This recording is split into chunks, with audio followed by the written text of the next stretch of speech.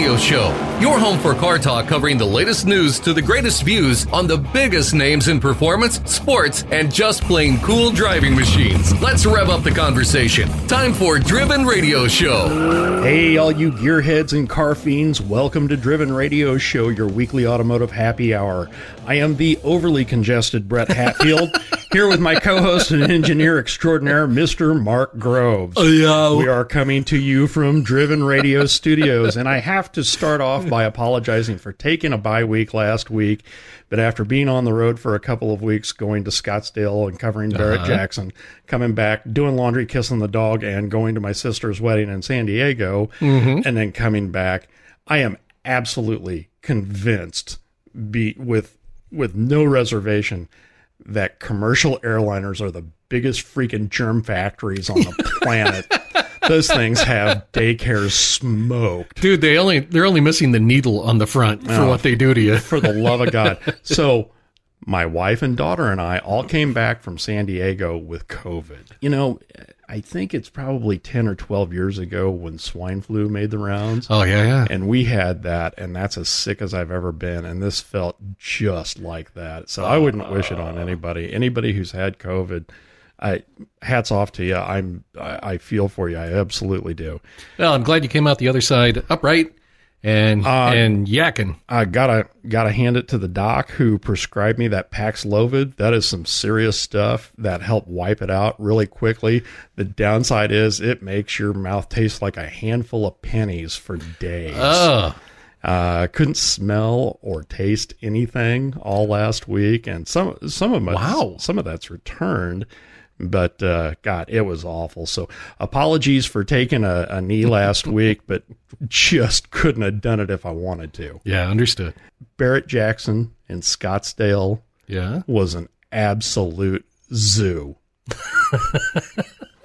Usually through the week, their run up to the big final weekend, you wind up, their crowds are decent. And then Friday and Saturday are just out of control. Right. Wednesday and Thursday looked like Friday and Saturdays usually do. And then Friday and Saturday, it was just throngs of people.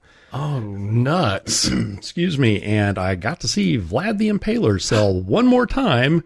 And she brought great money. She sold for just a fuzz over $90,000. Nice. So, hats off to the seller, and good luck to the new owner. If you are a listener of ours and you ever have any questions about that Hot Rod Red 61 Impala, I'll be thrilled to answer them for you. Nice. Yeah. So, but takeaway from the week, if you have to go someplace, drive, don't fly. Because then you don't have everybody in a whole dang plane spitting their germs on you. Oh, and Rhonda and I are going to go down to Amelia Island here in a few weeks, and we will just pack up her little Cayenne and drive.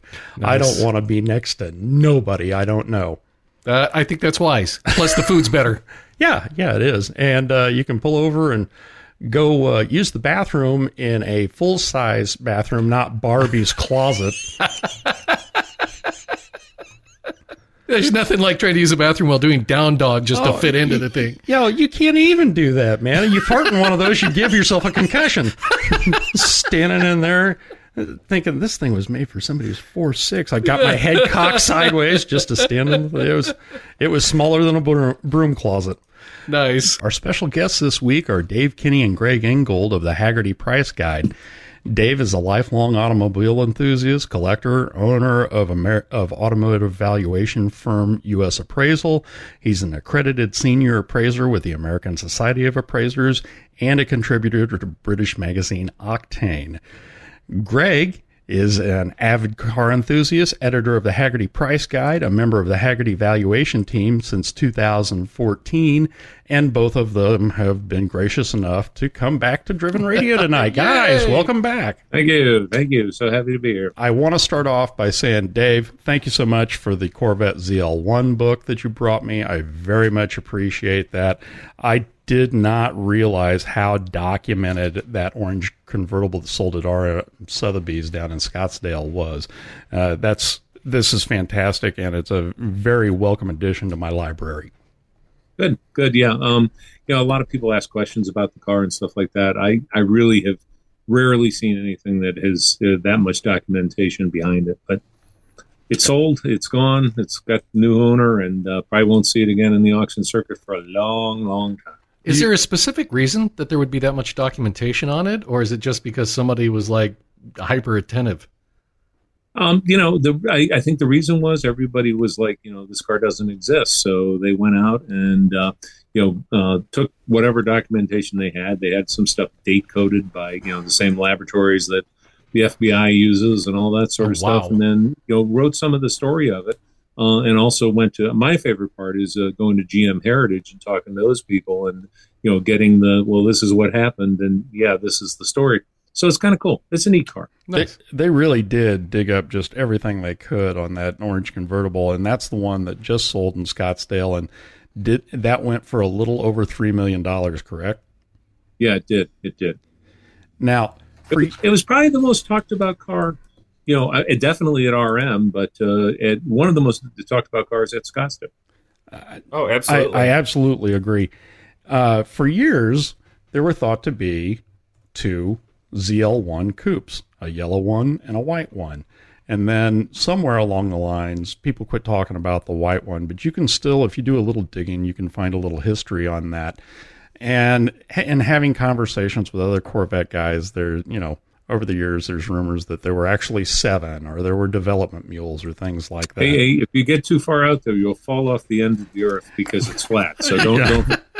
Yeah, well, we definitely know of 2, and they are very well documented. There's a possible third one that it's more difficult to find solid documentation on. But with cars, the best thing to do is never say never. I mean, it's best when you're writing about something to say one of 2 known cars or one of 5,000 known cars, because another one's going to show up somewhere. I swear to you, in the next 20 years, somebody's going to find a Duesenberg that has been lost for 50 years. It's in some dude's garage, in the back of their house, and his dad had it. He didn't care anything about it. It was nothing. So it's been put away there. And when he croaks, greedy little kids will figure out that it's worth a lot of money. Well, as a diehard Corvette guy, I'm always hopeful that another one will turn up because it's such an extraordinary car to start with. You're hoping in Lenexa Park, Kansas, so you don't have to drive far. Yeah, that'd be nice. I'd love it if it was in my backyard. That would be fantastic. Sales at Scottsdale were robust, to say the very least, with the sales totaling $263.4 million, and 182 of that coming out of Barrett-Jackson alone. If you add that to the results that Mecum Kissimmee turned out, which was $234 million this year and a new record for them, this was a January to remember. Was this surprising to either of you? Not really. I mean, when you consider the volume of cars that were up for grabs in January, we tracked over 7,000 automobiles that went up for sale this past month, 4,000 of which were at Mecum Kissimmee. So, I mean, just law of numbers means that you're going to see some really, really good results. Yeah, and I think that everybody is to be congratulated. Nobody had a bad sale. No. Bonhams, they rocked the house with a lot of things, and sometimes they're not the leader or whatever. RM did great. There was no Gooding sale this year. Barrett-Jackson, they've definitely shifted to doing a lot of hot rods and an awful lot of resto mods. Yeah, they have. But they found that market. They own that market right now, so more power to them. But the real story in January to me is always going to be Mecum and Kissimmee. 4,000 cars. I mean, you have. Can you imagine the mountain of paperwork that comes with 4,000 cars? No. And then, no. Handling 4,000 buyers and 4,000 sellers. I'm in awe. I'm just in awe. I mean, it's obviously like a well-oiled city at this point. And look, I mean, they rocked it. They made almost as much as they sold 4,000 cars. End of story. Yeah. Well, the thing you got to figure with Mecum and Kissimmee, that has gotten to be so big that they've figured out how to scale their operation for it. And man, that's a lot of moving parts and a lot of stuff going on and trying to corral and work everybody you've got doing stuff for you. And I can't imagine the logistical headache that is. And I'm kind of glad I'm not in the middle of it. I'm thinking with 4,000 buyers, 4,000 sellers, it's probably about 3,500. Do you know who IRs out there? Who need their hand, their special holding or whatever. So, like I said, I'm just in awe of doing that. I think of it this way. A really big Ford or Chevy dealership sells what, 300 cars a month, something like that. And look at they have to have all these people there, and they don't have a title clerk; they have a bank of title clerks, and 4 and 5 F&I people, and all these salesmen and everything else. They're doing 10, maybe even 12 or 13 times that. It's amazing, and they do it in a week and a half. Just staggering. So the economy so far, we haven't experienced the recession that everybody's been fearing, and things seem to be pretty strong still. And the collector car faithful seem to really want to keep the party going. There were some very strong muscle car sales at Barrett-Jackson, including one. My editor had me go cover it, and he said, "This is going to go for over $200,000." I said, "You're talking out your rear. No way." And it was a 70 El Camino LS6, and the sucker sold for $275,000 with fees. $275,000 for the mullet of the car world. What other things had strong showings? And to your mind, what was surprising? What did you see that made you think, "Wow, that's impressive"? Greg, you got one?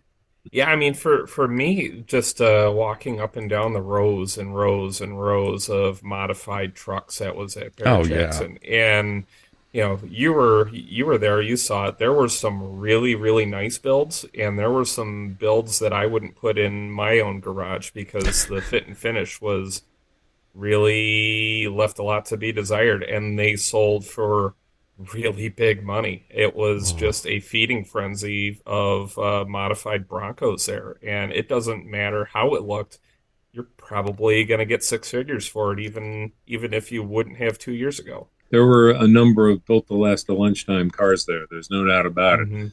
The one that caught my eye was the '67 Corvette in Goodwood Green that sold for $770,000. Yes. So that's a lot of money for obviously, like jewelry, beautiful car, all that sort of stuff. But can you imagine what you have to get 770 out of a Corvette?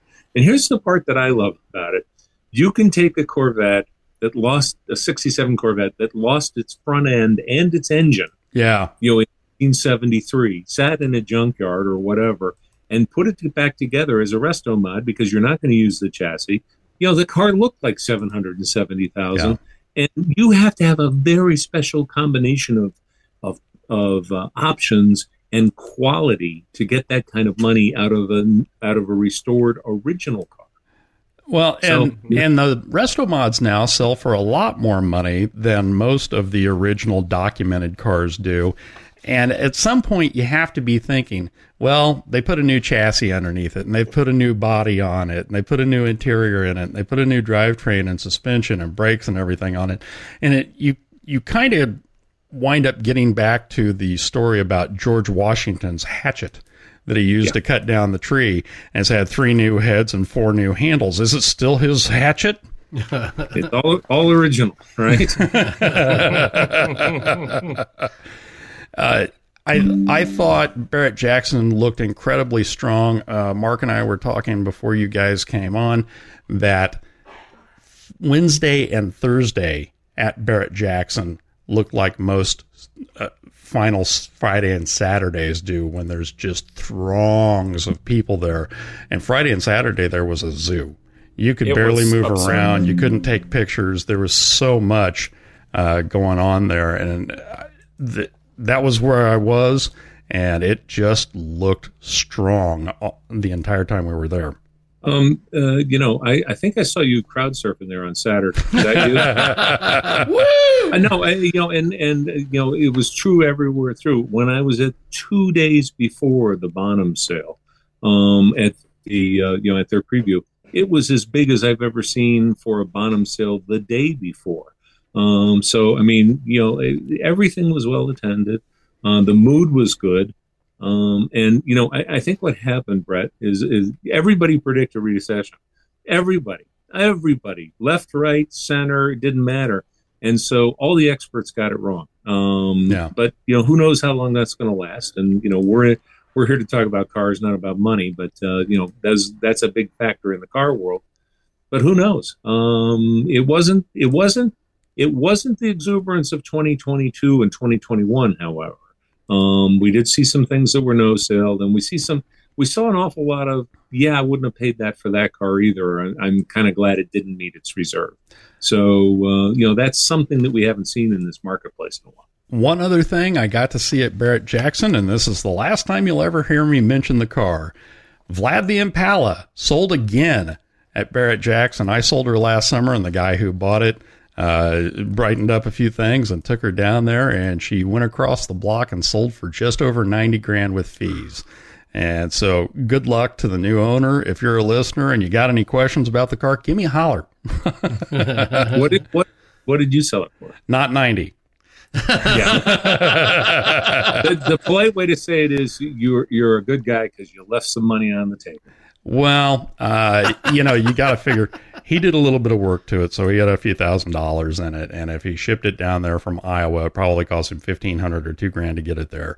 I'm guessing he had to pay a little bit to get a Friday spot on the car, and it crossed the block. And they take 10 from the buyer and 10 from the seller, and he paid his 10% on it, and the bid was up to $80,000. So, by the time you get $8,000 out for fees and then shipping and then whatever you put into it and then buying your spot, he didn't make as much as you might think. Oh yeah, sure. I mean, and he took risk too, just like you did. So, yeah, I did. I know. I never look back with something like that.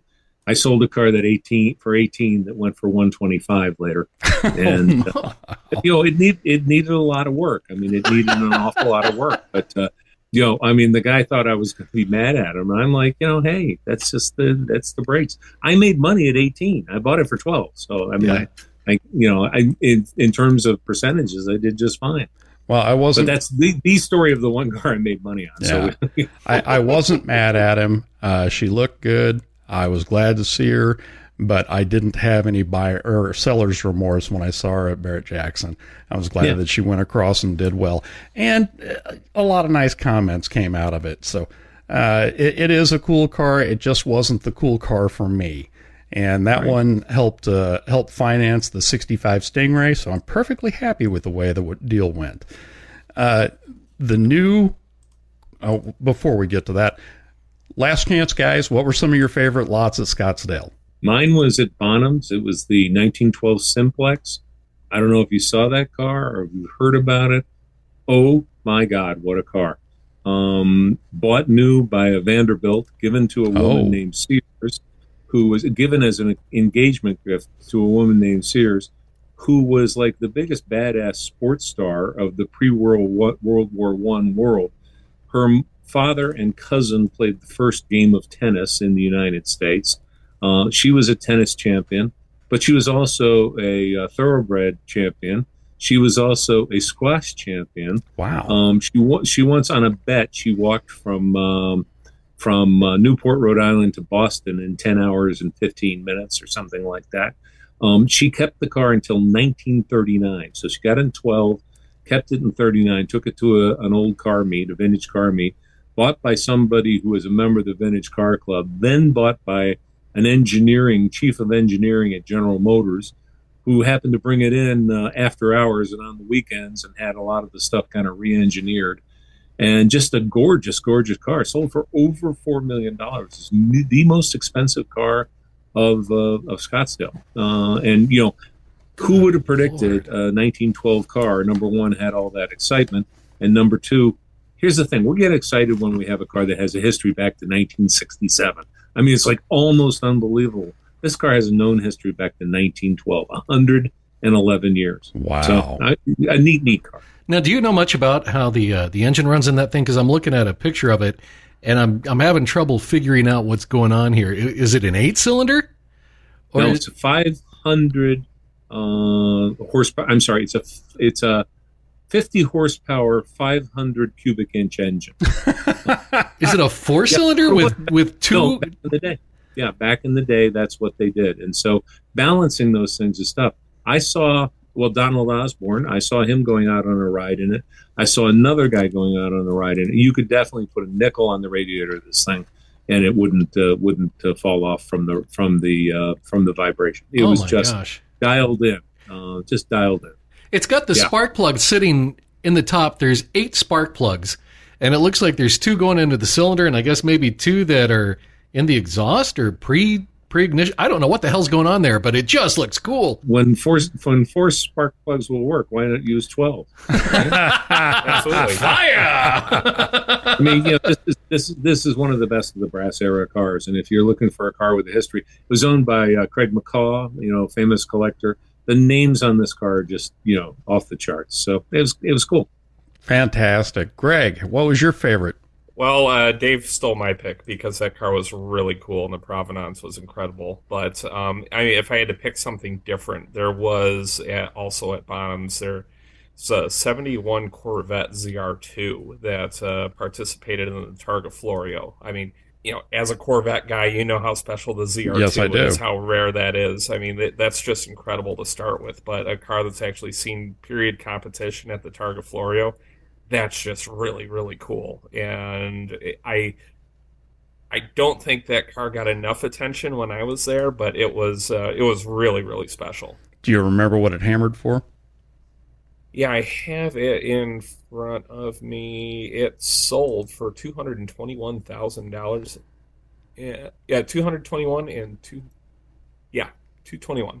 And change. That's impressive for a car of that era that isn't an L88, isn't a ZL1. But the ZR2s are special, and there weren't that many of them. Not that many managed to make it out of St. Louis. So, guys, the new quarterly issue of the Hagerty Price Guide dropped a few weeks ago, and sadly, it will be the final print edition of the Price Guide. So, folks, if you got them, hang on to them. That's a collector's piece right there. What were the big movers? Who won? Who lost? And what was surprising? What came up that you wouldn't have expected? Well, I think I'd like to just start off by saying that, reassure everybody that just because the printed price guide is going away, we are still pedal to the metal supporting the online valuation tool, which we're still updating quarterly. So just because the print guide's going away doesn't mean that there's no more Hagerty valuation. And I would imagine part of the reason for the print guide going away is you've expanded the online edition so much that the thing would you'd probably have to print it in volumes. It would look like an encyclopedia. And just printing that many pages, and with the amount of printers going away that have the capability to handle that. There's only a handful of printers left that'll even talk to us about printing a guide of that size. It just made sense to say, hey, now's the time. Let's shift and go all in on the valuation tools. So who were the big movers in this last price guide? Big movers, anything affordable, to be honest with you. But if you want some surprises, the kind of the bulbous Chevy Caprice Classics, those did really well. Those went up by 36%. Wow. Over the last book.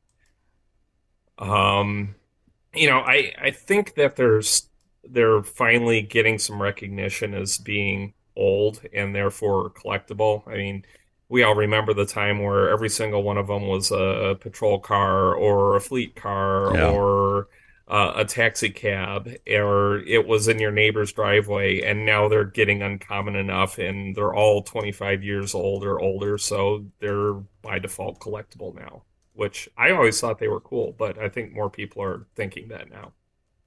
All right, so... Yeah. It wasn't, frankly, it wasn't a big mover book. I mean, there were some things, but there was more kind of fill in stuff like Greg said that I can recall. There wasn't that I remember an OMG moment with what was going on. I'm trying to remember what was down. We did have a couple surprises down a little bit. Weren't Broncos down a bit? Broncos came down a little bit, and I will say there's a little asterisk there that it's stock Broncos went down by a little bit. Modified Broncos are absurd, but I think that the market for just a driver quality stock Bronco, people are going, okay, this is about it. And they only went down by a couple percent. Nothing earth shattering. Actually, nothing that went down lost more than 10%.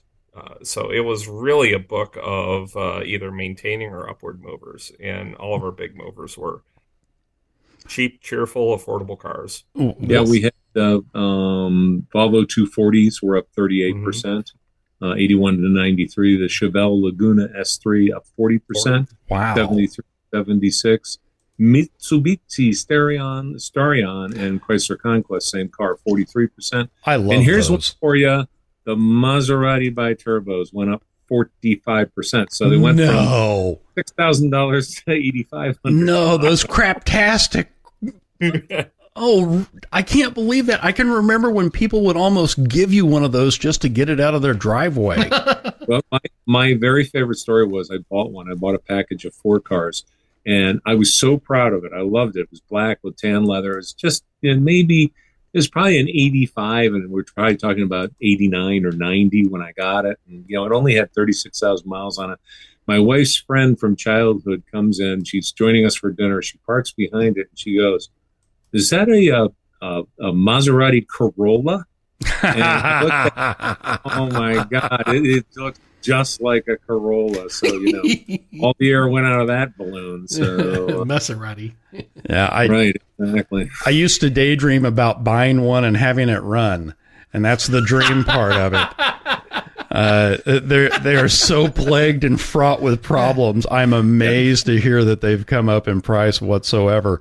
Well, I mean, we're talking about the survivors here, and so they get more rare by the day. Yeah, they do. They certainly do. People who start them up and don't have a fire, they're they weren't the epitome of Maserati build quality. As a matter of fact, a friend of mine stopped by the other day, and he said he was at the Maserati factory about a year ago, and he kind of conned himself into a tour because he'd owned multiple Maseratis and kind of was able to prove it to him. And they said, well, the tour's not going on. And they asked him what he owned, and he listed some really good cars, a Mistral and this sort of thing, and a contemporary car. And he said, I also had a Biturbo. And he said, you could see the two people's just, going, embarrassed about the car. Knowing full well they owed him a sympathy card. Right. Yeah. If you ever want to put your Italian mechanics kid through an Ivy League school, buy yourself a few Biturbos. So see, the other one we didn't talk about was the 0406 Dodge Ram SRT10. That's up. I'm sorry, down 13%. Right? Wow, I find that a little surprising. They are interesting trucks. I will tell you, sometimes the market goes down a little bit because the cars that come on the market are not the quality that we've seen before. Sure. And so it's very hard to catch that because a lot of times we get a report about it or we'll read about it, but not be able to put our hands on it. And somebody tells us it's a better car than it is, or vice versa. So, I mean, look at year over year a lot more than you look, quarter to quarter. So, but I think those genuinely took a little bit of hit because they got so hot so fast. If either of you were in the market right now, and Dave, I suspect you always are for something. Greg, you may be as well. If you were in the market right now, what would you be hunting for? Right now I think classics are still a little bit too hot for my liking. But if I was going to go buy something and have a little fun with it, and maybe cross my fingers that I could sell it for more than what I paid for it, the GR Corolla looks really attractive right now. I think that's going to be a hot commodity until enough supply starts hitting dealerships. I think that those are going to go for more than MSRP for the foreseeable future. So hot hatches. Hot hatches. Yeah, absolutely. there's 3 models of the new GR Corolla. There's basically almost a full-on race car with no back seat, and kind of a middle option, and then the family one basically. But all of them are selling for above list. I asked a friend of mine about getting one, and after he stopped laughing, he said, "Yeah, that's not going to happen." I'm kind of looking into. I don't have the money, and so it's not going to happen anytime soon. But Mercedes AMG GT, kind of 2017, 18, 19. Can't afford the 2021s, but I think they're a hell of a nice car. I've never driven one actually. I rode in one. I like the cockpit feel. It's kind of that big center stack type of thing. Some people don't like it, I guess, but I think they've got a lot of room to go. They were only $1.25 new, only 125 to maybe 145 new. And they're holding their own in the used car market. I'm happy to get one with 40,000 miles where everybody else is chasing down the unicorn 8,000 mile one, because if I get it with 40,000 miles, I'll only put $2,000 miles, $2,000 a year on it, the very, very most. So after 10 years, it'll still be reasonably low miles. So, yeah, that's what I'm looking for. Funny you should bring that one up. Our friend Ped Watt has a soft spot in his heart for those, and I think he's been hunting them. And every time they tick up a little bit, you can see it. It gives him a new twitch. Yeah. So, do either of you have new toys since last we spoke, or have you been hanging on to your money looking for a bargain? I've been hanging on to my money paying bills. No, I haven't bought a new car in quite some time now. If the summer goes well, I think I will be in the market for something. But right now, I've got 3 cars up for sale, and I want one of those to sell before I move into something else. Maybe 2 of them. What are you liquidating? 79 VW Beetle with 3,900 miles. Oh my goodness. Yeah, I've got, believe it or not, an Avanti, and I have a very special Bentley that we're going to put back on sale in a little bit. Was owned by the Sultan of Brunei's family in Los Angeles, so it was never a car that went to Brunei. It's kind of a neat car. Greg, I've seen that car in person. It's pretty incredible. Does that have the chandeliers up on the front bumpers? No.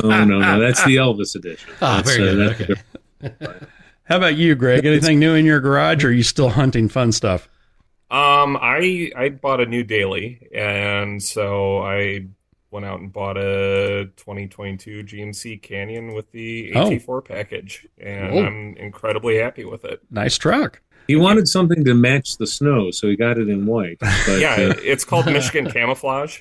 Yeah, that's right. I've seen a lot of pictures of you out doing cold stuff on snowmobiles, and all I can think is, what the hell are you doing? When you grow up in it, it's not so bad. I mean, it hasn't been below 0 when I've been out for once, so that's good. But if you live in the snow, you got to embrace it. Otherwise, you're going to be miserable. Yeah, no, not doing that.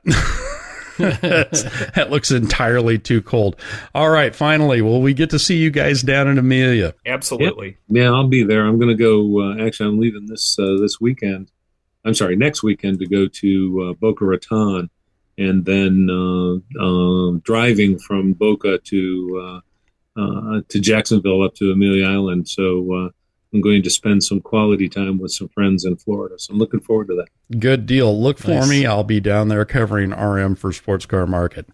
We've been speaking with Dave Kinney and Greg Ingold of Hagerty. Guys, can you take a minute and tell everyone where they can find your websites and social media? I'll do my personal one, which is usappraisal.com, and getting a divorce, call me. Oh my God! Wow. It seems to be very popular. That's all. That's it. Very popular this week. And of course, Greg, you've got all the. I also write for Hagerty Insider, so you can find me at Hagerty Insider. I also write for Magneto Magazine and for Octane Magazine, both British magazines. So that's fun. I pretend to be intelligent. And, when you say anything in a British voice, you sound smarter. Quite right. This is true. Greg, where can we find you online? All right, so you can see our work at Hagerty.com/valuation tools. I encourage you to check it out if you haven't yet. I also write for Hagerty Insider. You can find me there. You can also find me on Hagerty Media, usually talking about something car market related. So, yeah, check it out frequently because I'm always putting something up. Gentlemen. Yeah, Greg does a really good job. I don't know if you've been following his writing, but he does a great job, kind of as an explainer, saying why this is happening and why that. So you should follow him and say nice things about his writing. Okay? We absolutely do. Thank you, guys. Thanks again for being with us. It's always a pleasure. Thank you. I love having Dave and Greg on. They just make the show easy. You know what? They're good guys, and they have great information. So what a combo. They really do. And they're hell of Americans. I'm tired to. I'm sad to see the printed price guide being retired. Yeah, but I get it. It's getting bigger and thicker, and the font is getting smaller, and I'm having to wear stronger glasses. But they've expanded that price guide so much, especially online. They have so much new information they couldn't possibly get it in one volume. Well, yeah, it's a hunk. Yeah. Even to hang on to, and then now you'll be able to take it with you because you'll have access on mobile devices. Absolutely. So you can get to it anytime. You walk up to that house, getting ready to go look at that car, and you're like, wait a minute, how much is this really? Or in my case, you're inundated in the middle of some kind of zoo parade down in Scottsdale where there's 8 zillion things going on. It is nice to have access to. Thanks so much for spending time with Driven Radio. We love what we do, and we certainly wouldn't be able to do it without the support of our listeners. Yay. You can find us online at drivenradioshow.com. Follow us on Facebook, Twitter, and Instagram at Driven Radio Show, and on LinkedIn as the Driven Radio Show Podcast. You can also find us anywhere fine podcasts are heard. I am Brett Hatfield for Mark L. Groves. Yo. Thank you for listening, and we'll see you next time here on Driven Radio.